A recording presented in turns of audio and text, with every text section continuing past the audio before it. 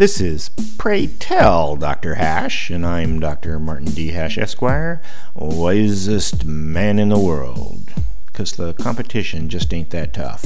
And these are things I wish someone had told me. Today's topic, organ donations.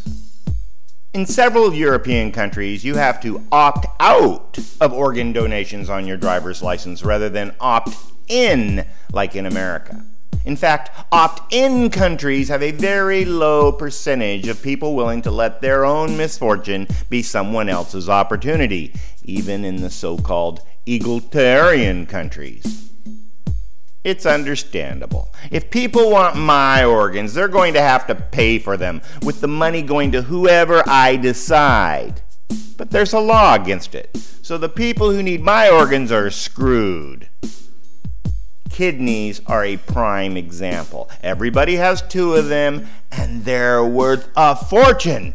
But the doctor can get paid, the nurses can get paid, the hospital can get paid, and the janitor can get paid. But you have to give your kidney away. Hence, kidneys are in incredible short supply.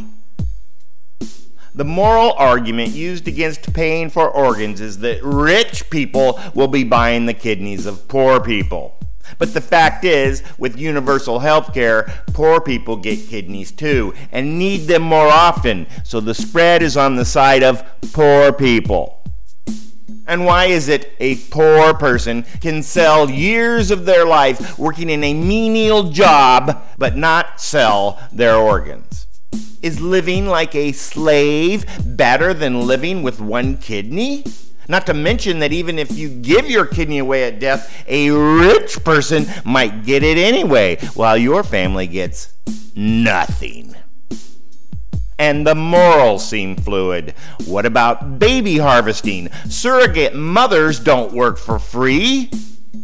The stricture against selling organs is ridiculous, selectively applied, and hurts everyone involved.